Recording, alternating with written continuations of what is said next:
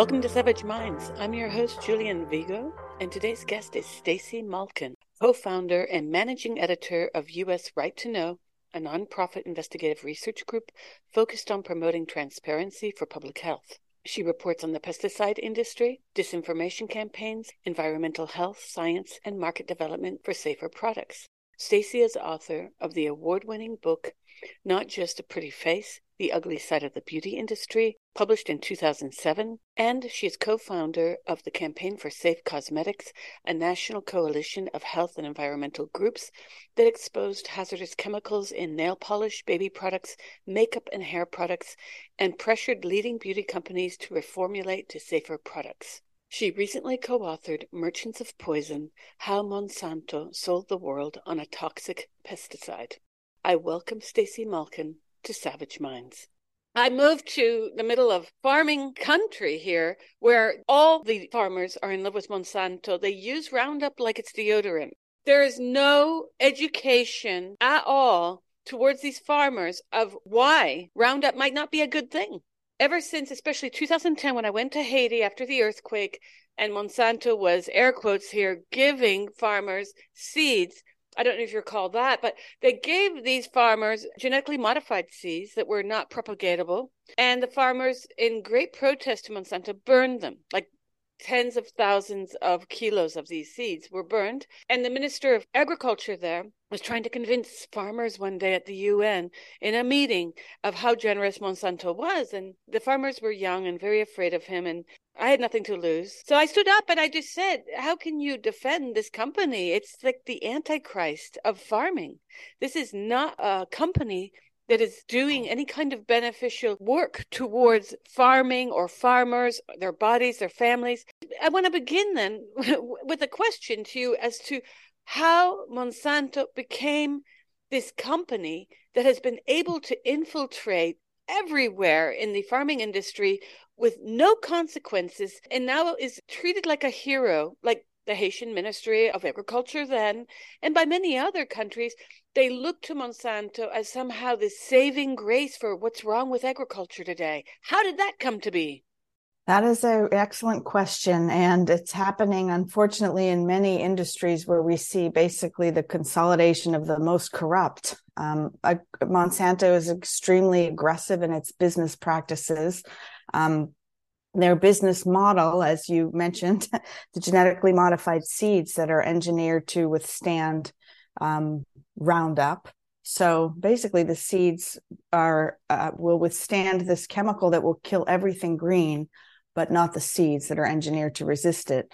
And they've made huge profits with the combination of the seeds and the chemicals, which once farmers start to use them, it's easier to keep using them. It's easier they have to buy the seeds every year from Monsanto, and then they're needing to use more and more glyphosate, Roundup every year because it stopped working to kill the weeds. And so now these companies are looking at how can we engineer seeds to withstand a combination of different toxic pesticides. So it's a toxic treadmill, and it's not good for health, the environment, or our food system. Not at all. In fact, our vegetable garden was not far from where this farmer was spraying onto his peach trees. And I said, please don't do that. I'll buy an organic spray. Oh, but you have to get the bugs and the fungus. And I'm like, yeah, I can do. There are so many products on the market. Do you know what neem is? No, that went nowhere.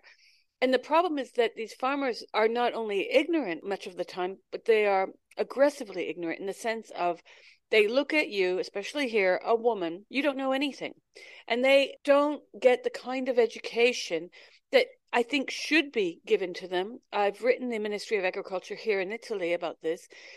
And I've said, the only way to combat this is to offer incentives. It's going to have to take the form of monetary incentives in terms of giving them alternatives that might cost less than Monsanto, and even free classes. I don't know, do something rurally where you get a group of 20 farmers together on the farm and PowerPoint it. I don't know, to figure out something, because I moved to the country to have a vegetable garden that paradoxically I probably shouldn't even have, because we're probably going to be eating glyphosate and various other chemicals. I'm literally on the heels, on the back of my house, and on the side are huge vineyards. And I don't know if you're aware what happened in northeast Italy with the production of the grapes for Prosecco, but there's been a huge cancer crisis. This was repressed again in the media. People complain about Berlusconi and his power over media, but that's nothing. Italy has 6,000 cases of defamation against journalists a year, such as what happened to me and my good doctor.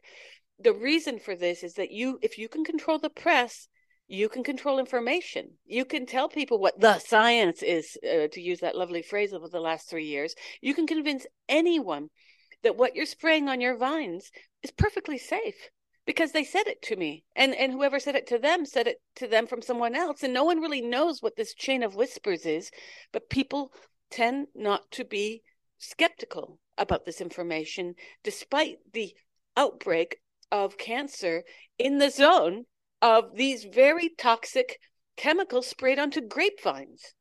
Yeah, I like that chain, the chain of whispers. And, that's why my group is called US Right to Know. And we started about 8 years ago. And we started because we wanted to understand, how does that chain of whispers work? What's behind that? Why is it that so many people, professors, researchers, farmers, the list goes on, were speaking words that we knew came straight from Monsanto's public relations departments? And we started this in California. We tried to label genetically engineered foods in 2012.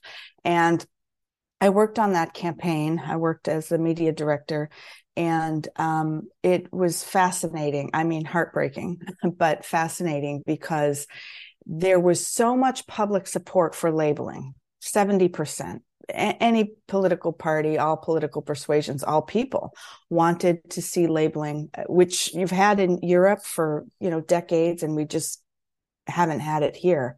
There was basically no attention to genetically engineered foods in the United States for a very long time. So in 2012, we tried to label GMOs, and suddenly it was in the news.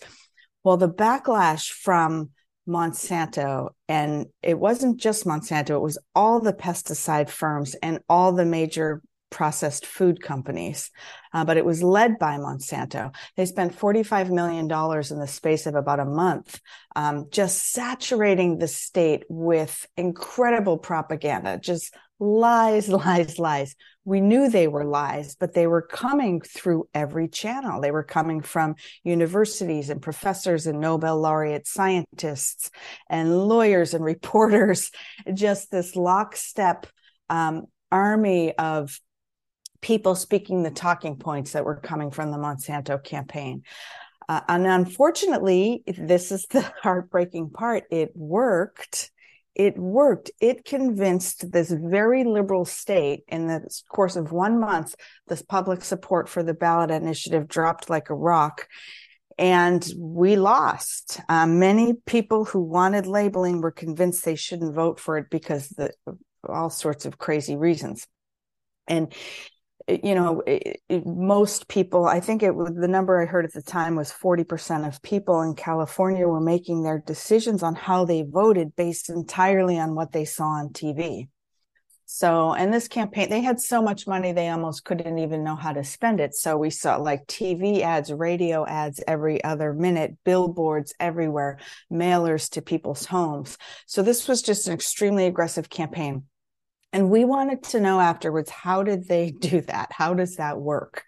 And we started our group, US Right to Know, really to answer that question. And we started to try to figure it out by filing public records requests at public universities, public professors, state and federal agencies, just requesting documents for how were people working with Monsanto, their public relations firms, the other pesticide companies behind the scenes. And we found out a lot of information that they did not want us finding out, that they thought would be kept hidden. So that's the basis of the report that I recently wrote, called Merchants of Poison: How Monsanto Sold the World on a Toxic Pesticide. We talk about what we found. I read it and I just wanted to cry, Stacy. I am horrified, not surprised after my experience in Haiti. And I read that piece in Vanity Fair many years ago on it was Monsanto's Harvest of Fear, where they talk about the agents Mm. going to farmers posing as government employees to see if people are propagating seeds, to see what they're doing with Monsanto products. And they were putting pressure. They were the seed police. Some of the farmers were calling them the seed mafia or seed Gestapo. When I read that article many years ago, I was taken aback as well. But after what I saw on the ground in Haiti, I was no more surprised. Your report is amazing. And I went through a lot of the source material that you mentioned in the report, and it was co-authored, correct, with Kendra Klein and Anna Lappe? Yes, yep.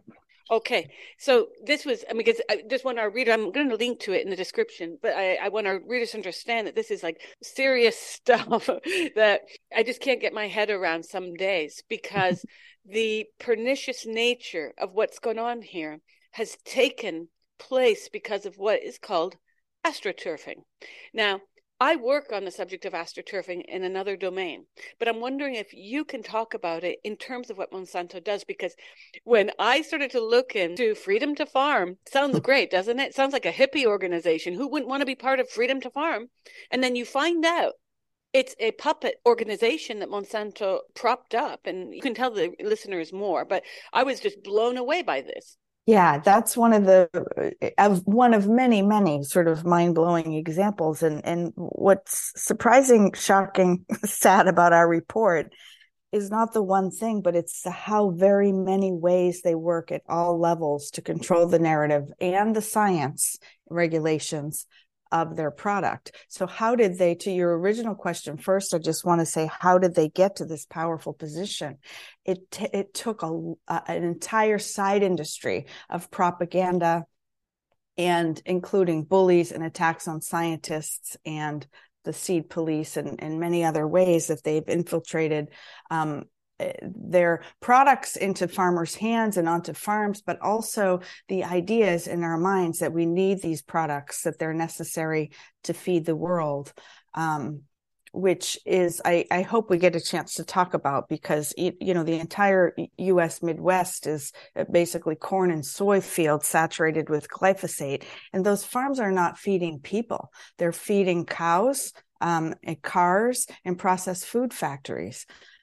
So that's a bigger issue that it's really important that we challenge these narratives, but our work really lays out sort of what's behind getting them in front of us. So the AstroTurf operations, well, that's a fake grassroots group. So a group that is intended to look like it's coming from the grassroots, but is really managed from PR firms. And a lot of the ways that Monsanto does its work is through third parties who appear to be independent. So front groups, public relations firms working in all sorts of different ways. And the Freedom to Farm was a group in Europe that purported to be farmers that were against any sort of regulation for glyphosate.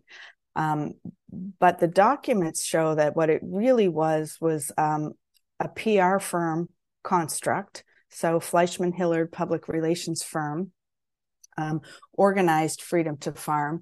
And they had, I think it was 40 full-time equivalent employees, according to this document, and 56 trained operatives in the field. So, 90 people being paid across Europe to recruit or look like or create the impression of farmers that were against regulations. The group was also setting up websites for fake farming groups that were intended to look like grassroots groups. They also closely monitor every critic that speaks about glyphosate. It came out at one point that Bayer's PR firm, and we should mention that Monsanto was purchased by Bayer. So the German firm Bayer is now, as far as we can see, adopted all these strategies and is continuing them on. But Bayer was at one point, at Fleischmann Hillard was their PR firm. They were tracking, monitoring journalists, politicians, influencers. I mean, closely looking at everything that you do, studying people. They got fined for this, in France.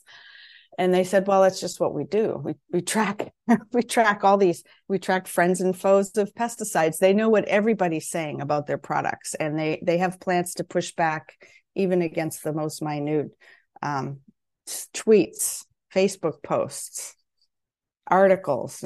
Journalists for sure hear if they cover glyphosate negatively. Their editors hear about it. It's just a massive public relations campaign happening on all levels to protect this narrative that we need glyphosate and GMOs.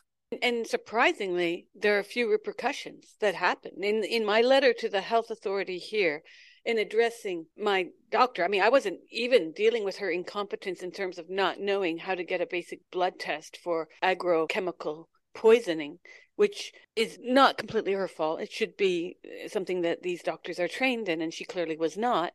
My shock of it all was that when I said I'd like your press office, because I'm going to go forward and investigate this issue as to why in the center of farming in this country, doctors know nothing. Nobody is responding to my request to have the water tested after much time of asking. And there seems to be a breakdown in communication here.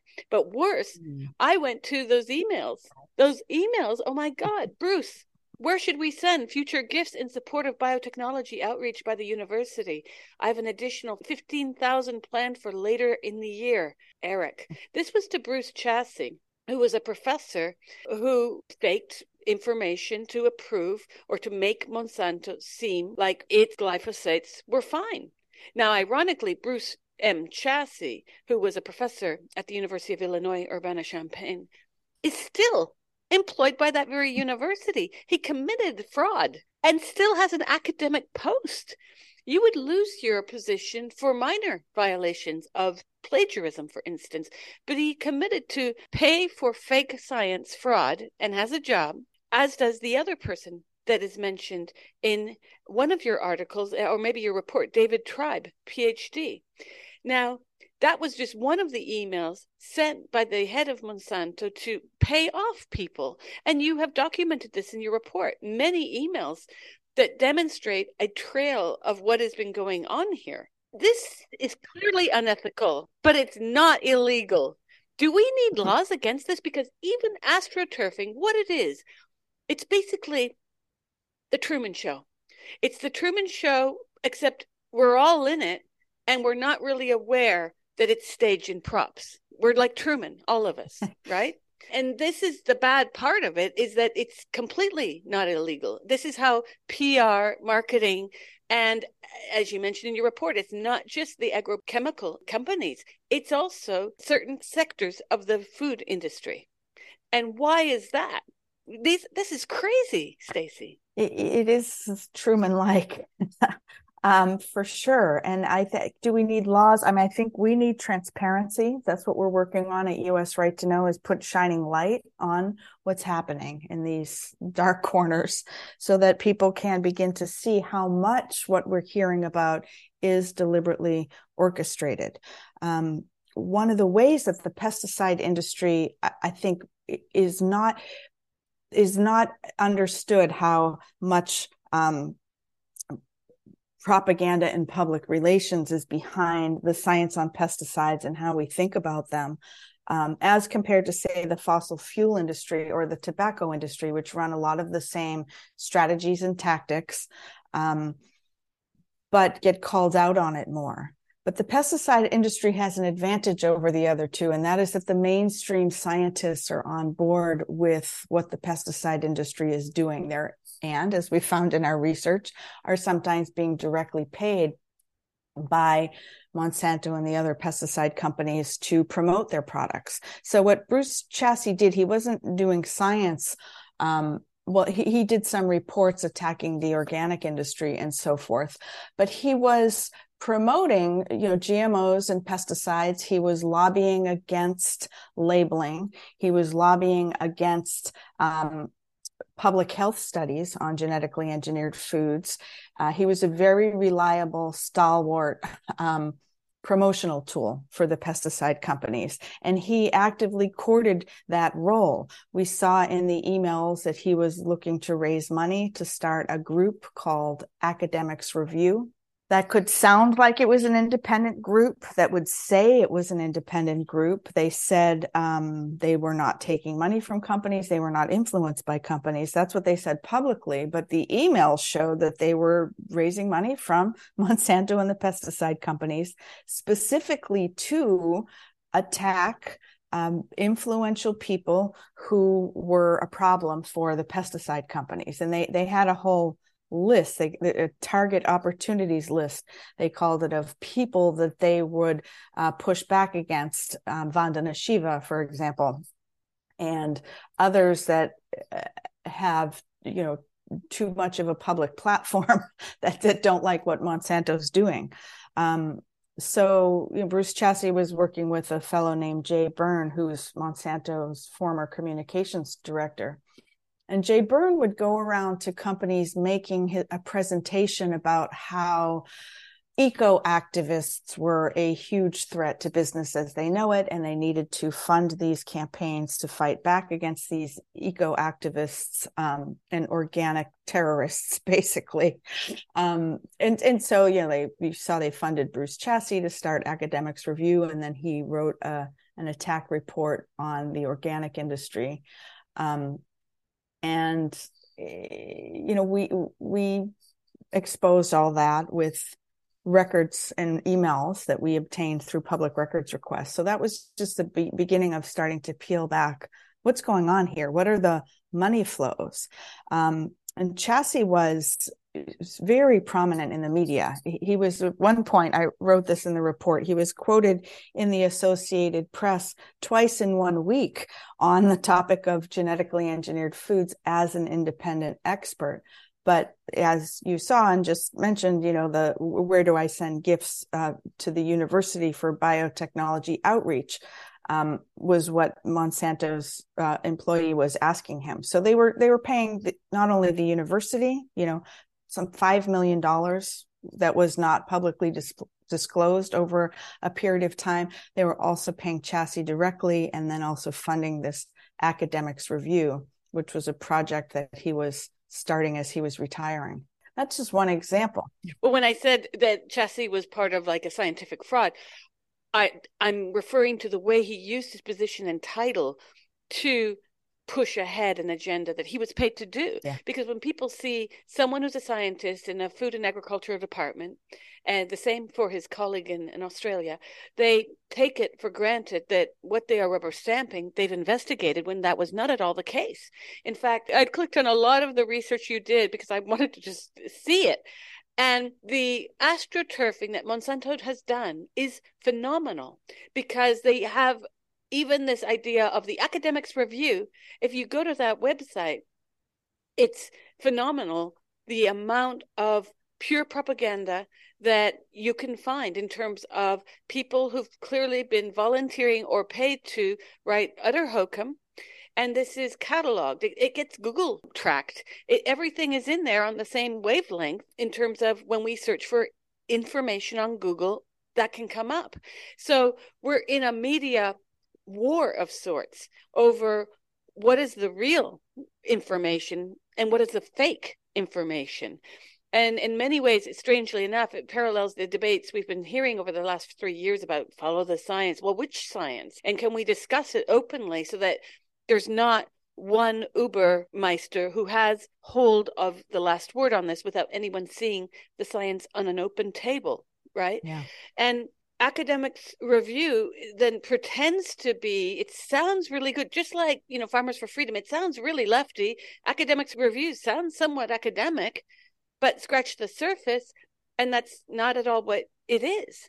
And then you have even more that's gone on with how Monsanto has made this theater, the Truman Show we live in, such that we can be made to believe, because of not just Farmers for Freedom, they replicated this all over the EU, didn't they? So you have the Contadina in Libertà in Italy, you have all these organizations that have been copy and pasted, and they sound like people who earnestly want to have glyphosates, who argue that it's important, right? Yes, yes. And the EU is really important because it is looking at whether to re-register glyphosate, whether to allow its continued use.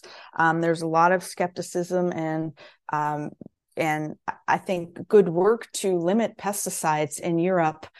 And the pesticide companies are freaking out about that. And so Europe is really ground zero of all the lobbying strategies, all the propaganda strategies. In the US here, we really don't have a regulatory threat. I mean, our government agencies are just doing what the pesticide companies tell them to do. I mean, that's maybe a little bit too cynical, but not even very much.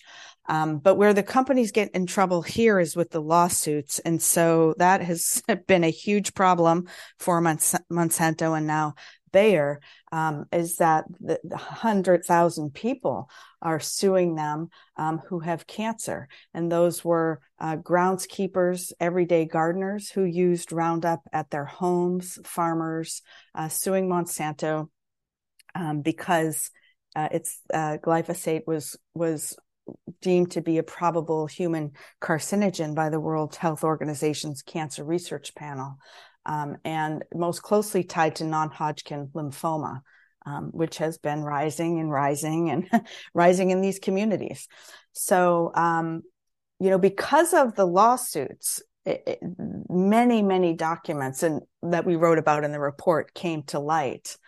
And because of those documents, which showed clearly not only how Monsanto ran its public relations campaign, also how it worked over the years to manipulate the scientific record. So we see many ways that companies, and this is, again, not just Monsanto, but we focused on Monsanto and glyphosate because we had so many documents from both the lawsuits and from our own investigation over so many years. So it's such a trove of interesting information. And so we decided to spend the years that we spent reading through and just documenting, okay, what did these tell us, these internal corporate records tell us about how they run their science denial and disinformation campaigns. And so on the science side, there's lots of ways, as you said, which science do we believe? and a lot of times what we'll hear in the media, the science that's believed is whatever supports a very large profit stream. And so, who's making money on the science that says a product is okay? Monsanto used all sorts of tricks to manipulate the scientific record. We see their scientists talking about, ghostwriting studies, choosing friendly scientists who they could count on to support particular narratives, creating studies that, with a PR narrative in mind, will get this data to support that message. Not doing basic research, not following trails that scientists were warning them about. You need to do more research on this. Okay, we're not going to do that. What we're going to do is rewrite this paper so that it's not as much of a concern. They talked about vulnerabilities in the science that they needed to shore up support. One of the judges on the cases that listened to 2 weeks of science testimony said, you wonder if they even care whether their product is causing cancer. It looks like they were just trying to convince the public. And so those documents really played a big role in the juries that found them guilty for and gave huge awards to people who said they got cancer from Roundup and said that Monsanto knew and covered up the risks and didn't warn. And what's amazing is that they still aren't warning people about the cancer risk. So they haven't stopped their liability. And that's just astonishing to me, actually, because they did settle 100,000 lawsuits for $11 billion. But the lawsuits are still ongoing. There's still about 30,000 lawsuits left currently, but there could be any number more in the future because people are still using the product. It still doesn't have warnings. So the hubris is just sort of amazing. You're listening to Savage Minds, and we hope you're enjoying the show. Please consider subscribing. We don't accept any money from corporate or commercial sponsors, and we depend upon listeners and readers just like you. Now, back to our show.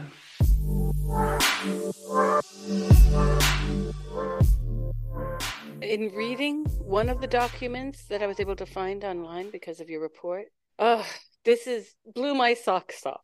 It's their confidential for internal use only, like FBI report. You know which one I'm talking about, when they show 15,789 prospects acquired as of 6 p.m. I mean, they really think they're MI6 officers. They've got the countries: France, Germany, Italy, Netherlands, Spain, UK, all of them. And they show the number of prospects, number of events, the number of targets, the agents that they have. The current campaign has of 39.5, I presume that's staff hours, 21 active employees in FH country level teams in Brussels, France, Germany. It's a breakdown of their spy ring, okay? And this is insane. And free marketers, capitalists might say, well, that's how you do a business. But I would argue this has to be out in the light if this is being done, because the reason why they were in trouble with France is because they broke the law. Privacy is a thing, especially in France. You have them actually giving political intelligence. It's called, that section, political intelligence. During an interview with a political TV show on 8 December, the name is blanked out, candidate of left wing for the primaries expressed that he wants to ban endocrine disruptors, underlying that they are present in pesticides. So they've really done their homework. They are targeting, as you said earlier and in your report, they target politicians, they target media personalities, they target journalists so that they can control the narrative. It's insane. Well, it's an entire sector of the economy. I mean, a lot of people have their full-time jobs are on this type of narrative control, and that's how you do a business. As you said, that is what they say. That's how you do a business. But that part is astonishing to me, because this is what it takes to justify the business model of the pesticide industry. It takes an entire sector of the economy devoted to science denial and narrative control and propaganda and running messages through front groups. And without that, I don't think their business model could survive. So in a way, what we found in the report is really a sign of desperation of this industry. They're trying to justify their existence because it's making huge money for some people, and it's continuing to, increase in profits and good for the stock market and all that. So some people are making money. But how do they keep that going? Well, they're trying to open the door in new countries. Africa is a huge focus of the chemical companies, and getting industrial, chemical intensive agriculture going in Africa. Obviously, stopping Europe from regulating pesticides is huge on the agenda. And meanwhile, what we're seeing is huge amounts of cropland under this industrial farming model is used for corn and soy and these commodity crops that, aren't nutritious, but as I said earlier, are useful in feeding cows and feeding ultra processed food factories, and also to make biofuels to feed cars and not to feed people. So I've done a lot of reporting on what's been happening in Africa with groups like the Gates Foundation pushing for farmers to abandon, traditional seeds, and they call it subsistence farming, a belittling term there, but farming traditional crops, and let's get that land into corn and soy and commodity crops that you can sell in the global market. And in order to do that, you need to buy our patented seeds and use lots of fertilizers, because the soil doesn't want to grow those kind of crops, and lots of pesticides too. Yes, Africa has been targeted quite a bit in terms of also buyouts of land by a lot of Chinese businesses. Right. And the agrochemical industry there, and it's a cocktail of disaster. One thing, when you mentioned corn, that's directly linked to the food industry that uses corn to make very cheap and not healthy corn syrup. Corn syrup and all kinds of processed food ingredients are coming from corn and soy. Yeah. What also struck me about your report is the way you were able to get quite a bit of information, and these emails from Eric Sachs. He thinks he owns the planet. It's really astonishing, his language. I remember in one email when he said something like, let's get the money. There's a lot of money in it for us, or something to that degree. And I was just like, ooh, creepy. There's this kind of arrogance about what these people are doing. And they know that they are creating a stage, a theater. They know that they're turning on the lights and we're all Truman. And the arrogance is that they know it and continue these communications as if they'll never be found out. Did you have any pushback from Monsanto after you made these discoveries and published them? Oh, we had pushback from Monsanto before we even started. And that's one of the most fascinating things about this story. At one point, now as I said, after the labeling campaign, we started to do research. We launched US Right to Know in 2015. Before we even hung out our shingle, we were getting attacked in high-level publications for trying to get records from professors. And so this has been a constant theme since we started our organization. Front groups attacking us personally, attacking our group, constant articles, reporters getting harassed if they cover what we're doing, editors getting harassed. They did not want our information to get out to the public. At one point, a few years into this, a document came out, and it was Monsanto's public relations plan to deal with my group, US Right to Know. It had a title, US Right to Know FOIA Communications Plan. So it was an entire 31-page document devoted to discrediting us. There were 3 of us at the time, 3 employees at my group, and they had this public relations plan that was involving 11 Monsanto employees, 2 public relations firms. All of the top pesticide companies were involved. And it's just an amazing document. It talks about how to frame our requests for public records as attacks on scientists. It talks about how they would respond to one tweet from my boss, Gary Ruskin, how they would respond by, posting things on supposedly independent websites, how they would respond to more social media engagement, what messages they would use if reporters asked certain questions. And that, this plan was rolled out, as they do with all of their public relations plans, through third-party allies that look like they're not connected to the companies. So there was a lot of effort going into trying to silence what we might find and worrying about what we would find in the documents that we were requesting. So, and we've written about what we did find. This report is a piece of that. I couldn't even get all the stories in. It could have been longer. It's already 100 pages with 500 footnotes, but it could have been longer. Yeah. And we continue to write about our findings at usrtk.org. I've done fact sheets on lots of the professors, on the front groups. And, do we get pushback? Yes, you can. Somebody was just telling me the other day, I Googled your name and oh my God, a lot of people don't like you. They're constantly attacking us, and that's unfortunate and uncomfortable. But I think anyone who speaks out against pesticides and GMOs has been on the receiving end of those sorts of attacks. I can't even tell you my shock when I had the carpenter to come to my home, and they were like, we're here about your doctor. And I'm like, I've gotten another doctor. I don't know why you're here. I had no clue.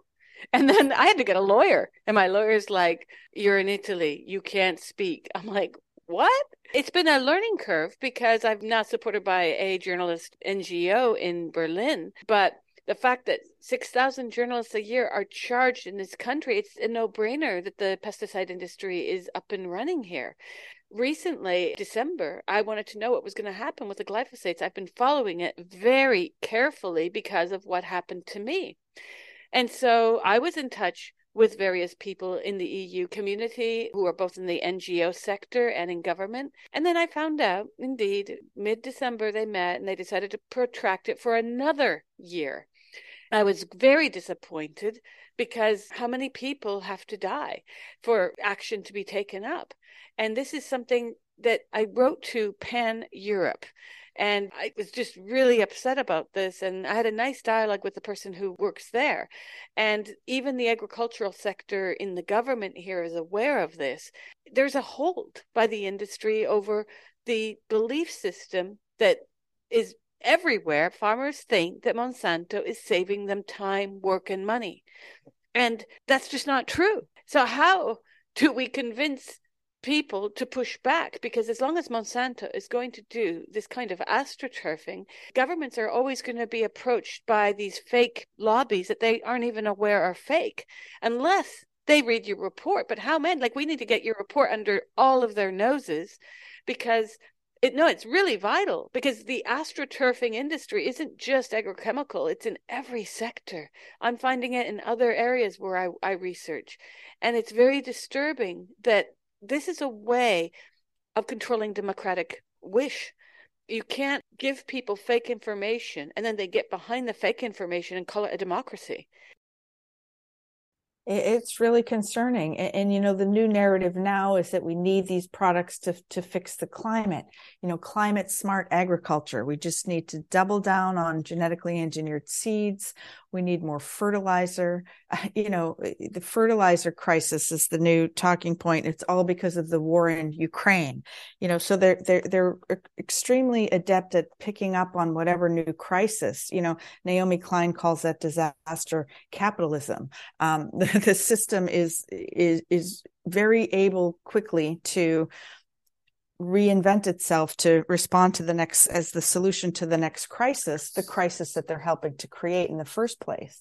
And so we see that happening with the pesticide industry now, arguing that, we need more fertilizer, we need more seeds that we own and are proprietary, we need more pesticides in order to feed the world, in order to deal with climate change. Bill Gates is out there talking about magic seeds. We need GMOs. We need fake meat. People need to stop eating meat. We need to shift everyone in the Western world over to eating, cell cultured meat and the next wave of ultra processed foods. It's crazy. What do we do about it? That's a harder question. It's easier for us to say how they do it. And I think it's extremely important, as you said, for all politicians who are going to be considering the glyphosate question, for scientists who are looking at it in Europe, to understand how very much effort has gone into controlling not just the narratives, but the science itself. And like we see in Europe, for example, there was information that came out that Monsanto had ghostwritten entire sections of the German regulatory agency's report on glyphosate. A scientist in Vienna studied the science that went into the regulatory agency decisions and found that most of the corporate studies were shoddy science. They didn't even include the tests that were most likely able to detect cancer risk. I mean, this is like just bad science that they're putting forth, that regulatory agencies then just take wholesale and say, well, it's safe. And then the front groups, all the regulatory agencies say it's safe and these critics are crazy and we're going to attack them relentlessly. I mean, one of the astonishing things, too, about the Monsanto story is that it's sort of how desperate they got to the point where they did an all-out attack on the World Health Organization's Cancer Research Agency, the International Agency for Research on Cancer. And again, we see in Monsanto's documents, how they geared up their plans, their responsiveness plan, they called it, for the IARC cancer rating of glyphosate. They did come out in 2015 and say that it's a probable human carcinogen. And Monsanto was ready to go with its own science front groups to attack the scientists, messaging plans that they sent out through the whole processed food industry was, singing the tune. So they have a huge choir, and the public relations firms in the background, as the conductors, and everybody's singing the same tune.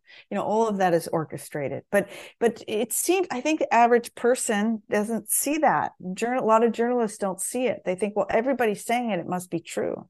All these different people can't be saying something that's untrue.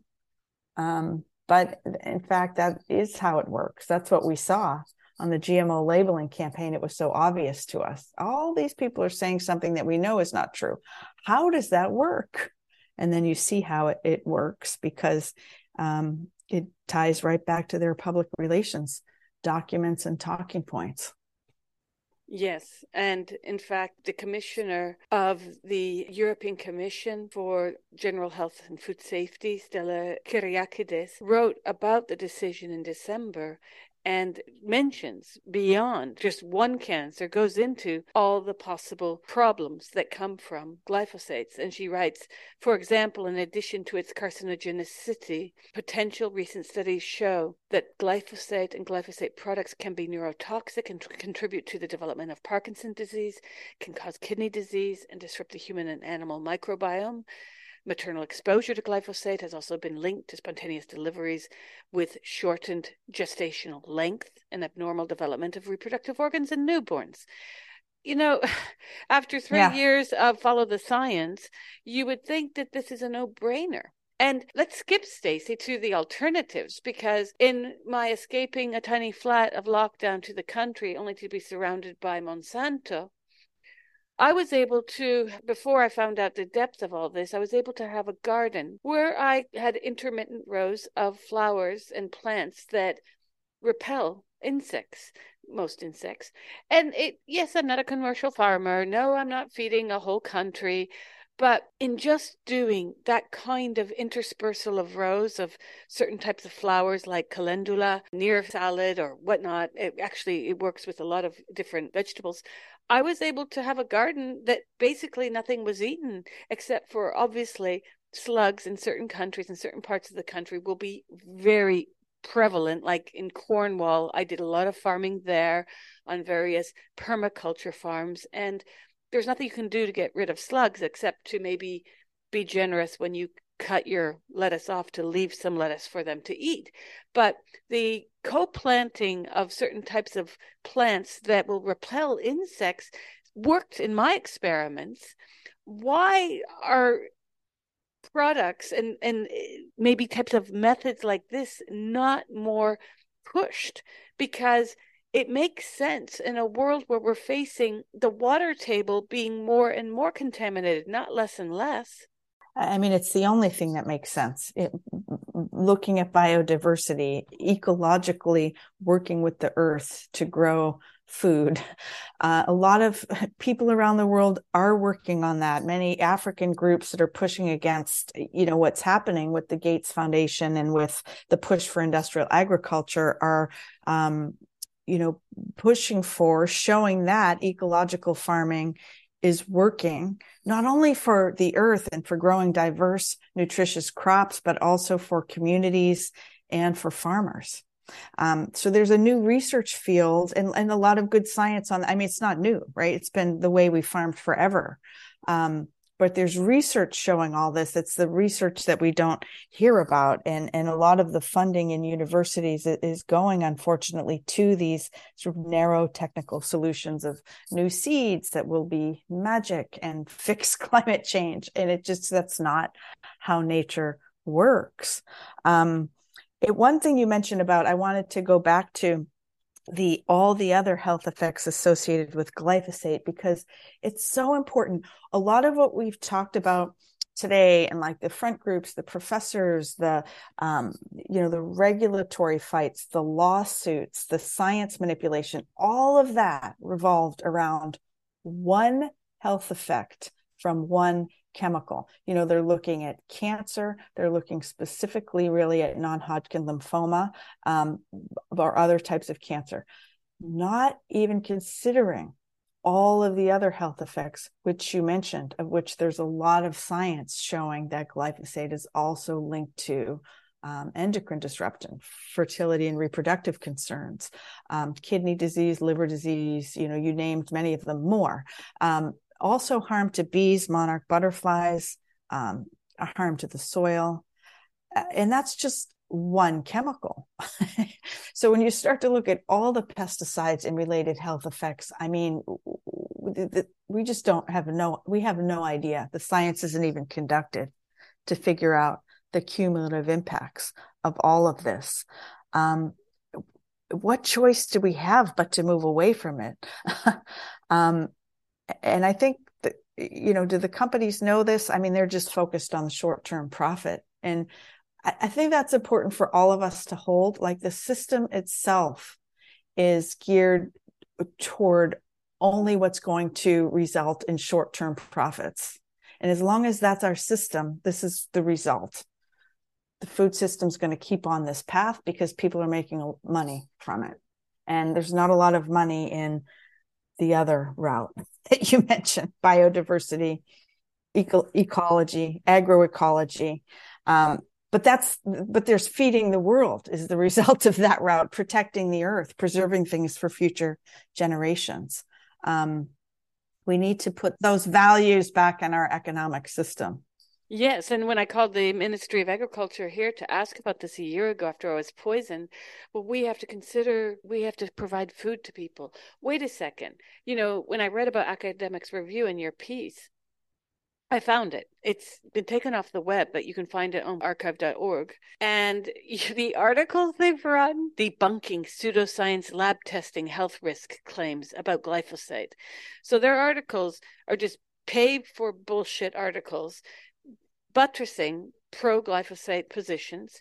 But, I went to the American Council on Science and Health. You know about that, of course. Yes, our friends, they love to. There has to be a stamp. I keep coming back to this. I was saying the other day to a guest, as a journalist, and I'm coming out of academia, been a journalist since 2010, since the earthquake in Haiti.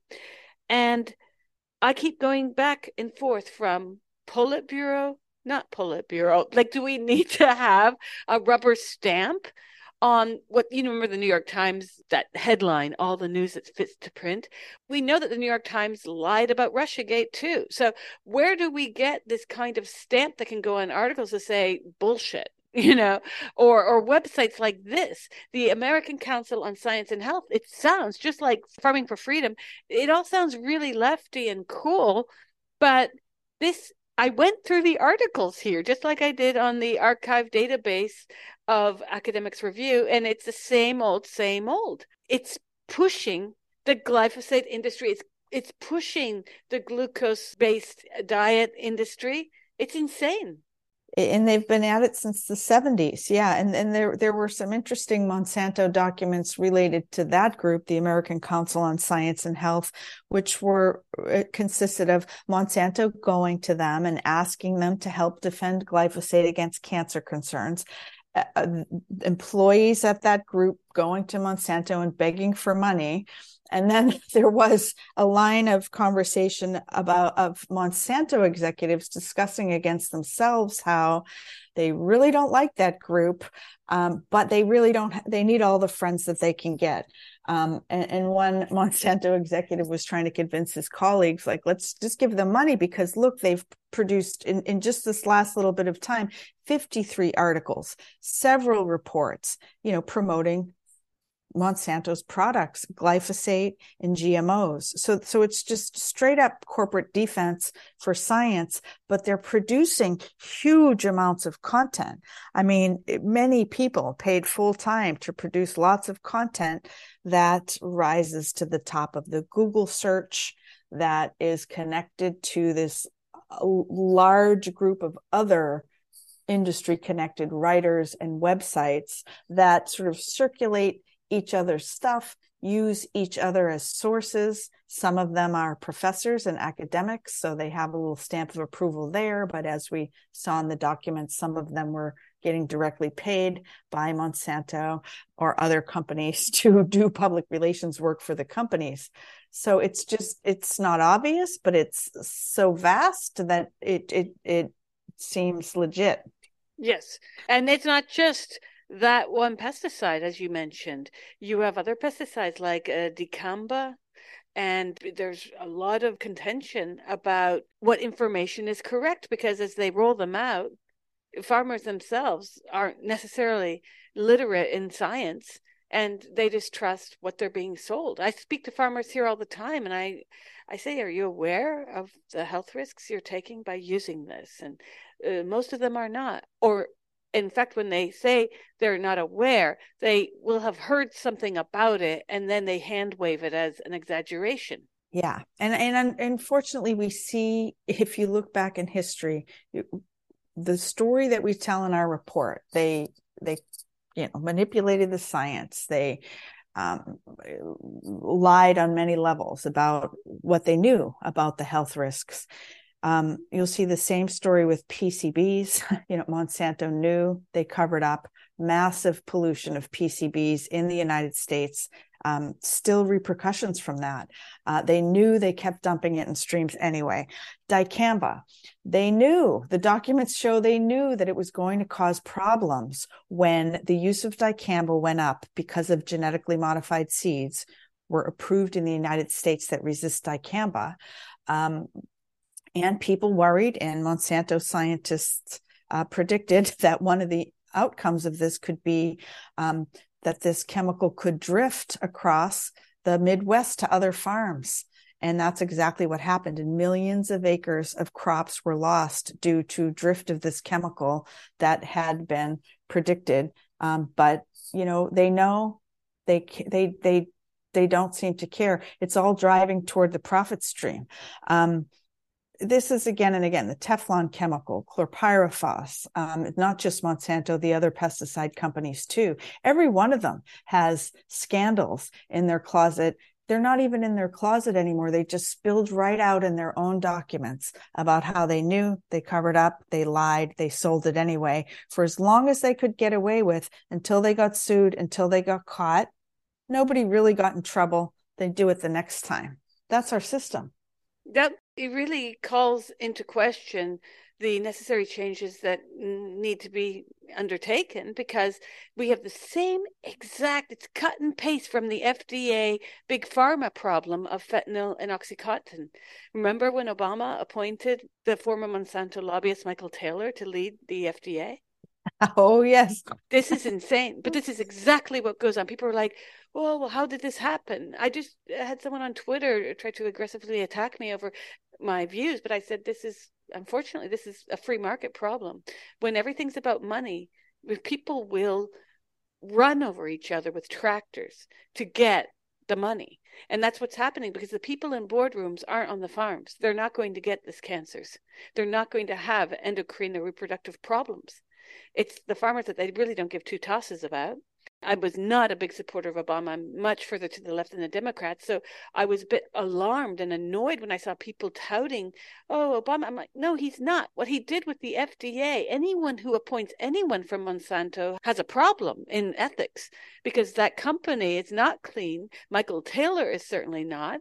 And this is where we are. We're in this mechanism of FDA people and big pharma and agrochemical markets.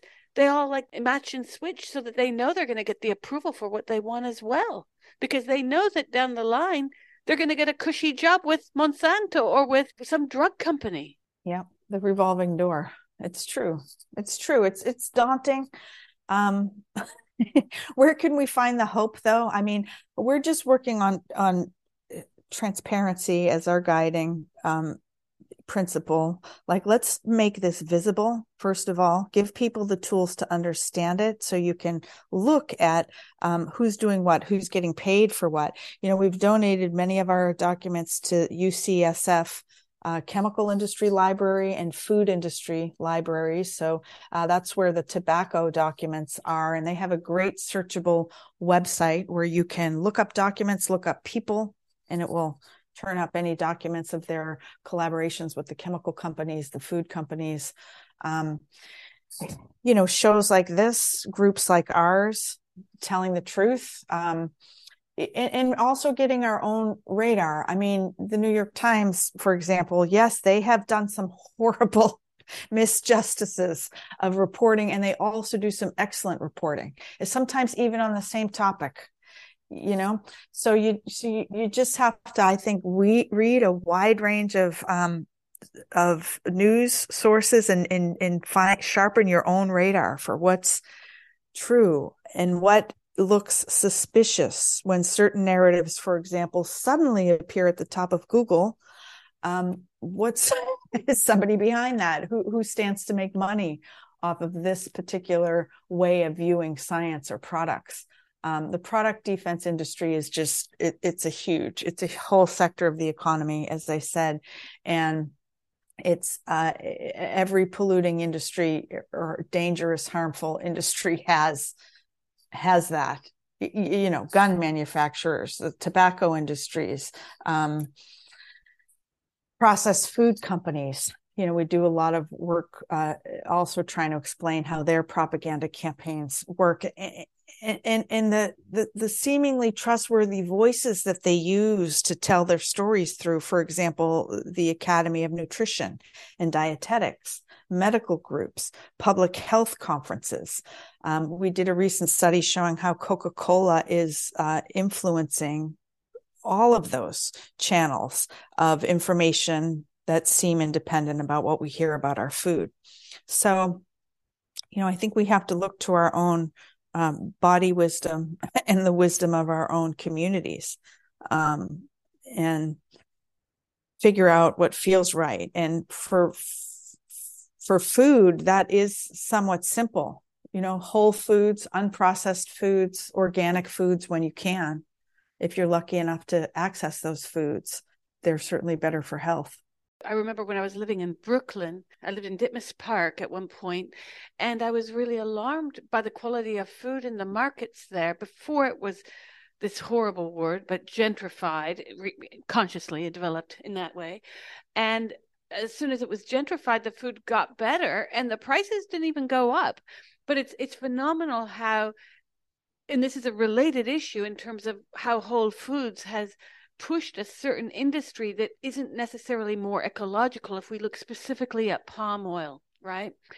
And it becomes a real problem when you have people saying, oh, I don't use butter, but I'm going to kill 1,000 orangutans so I can feel good about not using butter, So there's this kind of slippage where that market has overtaken in a moral imperative to do better, but it actually isn't necessarily doing better, at least in certain areas, not at all. I'm happy that people are becoming more or allegedly people are becoming more conscious of the need to change dietary habits and buying habits. But there's another problem that is somewhat related, but two steps away, and it's how the green industry is itself becoming a new market capitalism that, as you might have seen in the documentary that came out last year, Planet of the Humans. Basically, the argument of this film is that the green industry is creating even a greater carbon footprint than the carbon industry, and that we need to start to examine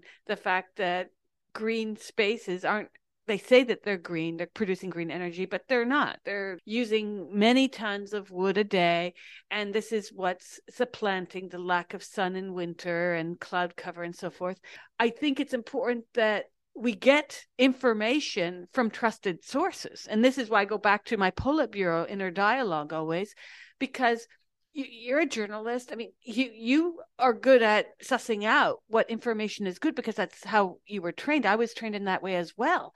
But a lot of people aren't trained to know what they're reading is pure bullshit or not.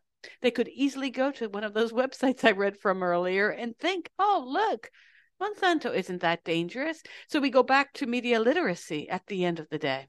Yeah, it's extremely important as a first step. And, another thing I would point out that we see from the documents and from having this experience over the last decade is the people who rise to the top of this world of corporate product defense propaganda are very aggressive. They're very much bullies. They're very self-confident. They are brazen in the lies. And so it's hard to see that sometimes too. Well, this person's so confident, so aggressive. They must know what they're talking about. These are like crazy people rising to the top of a crazy system. Yeah, I mean, I think we have to go deeper. I mean, this is what I'm talking about, the understanding, the transparency, the know your sources, read wide ranges of media, talk to friends, listen to your own body wisdom, community wisdom. These are parts of it. But in the bigger picture, we need to challenge the logic of capitalism. This idea that of externalities like the earth, the pollution, the cancer rates don't matter. They don't count. It's a GDP. It's only the short-term profit. As long as we have that system, it's going to be, crazy people rising to the top and business models that need to be defended with entire sectors of propaganda and lying to convince people that it's okay. Well, maybe we need to have laws that oblige the people sitting in the boardrooms in Manhattan that if they're going to vote for these products, they have to eat these products. Right. And work in the fields and look at what's happening to the bees. And that we got a lot of problems, but what can we do but keeping on trying to just tell the truth and talk to each other about what's happening.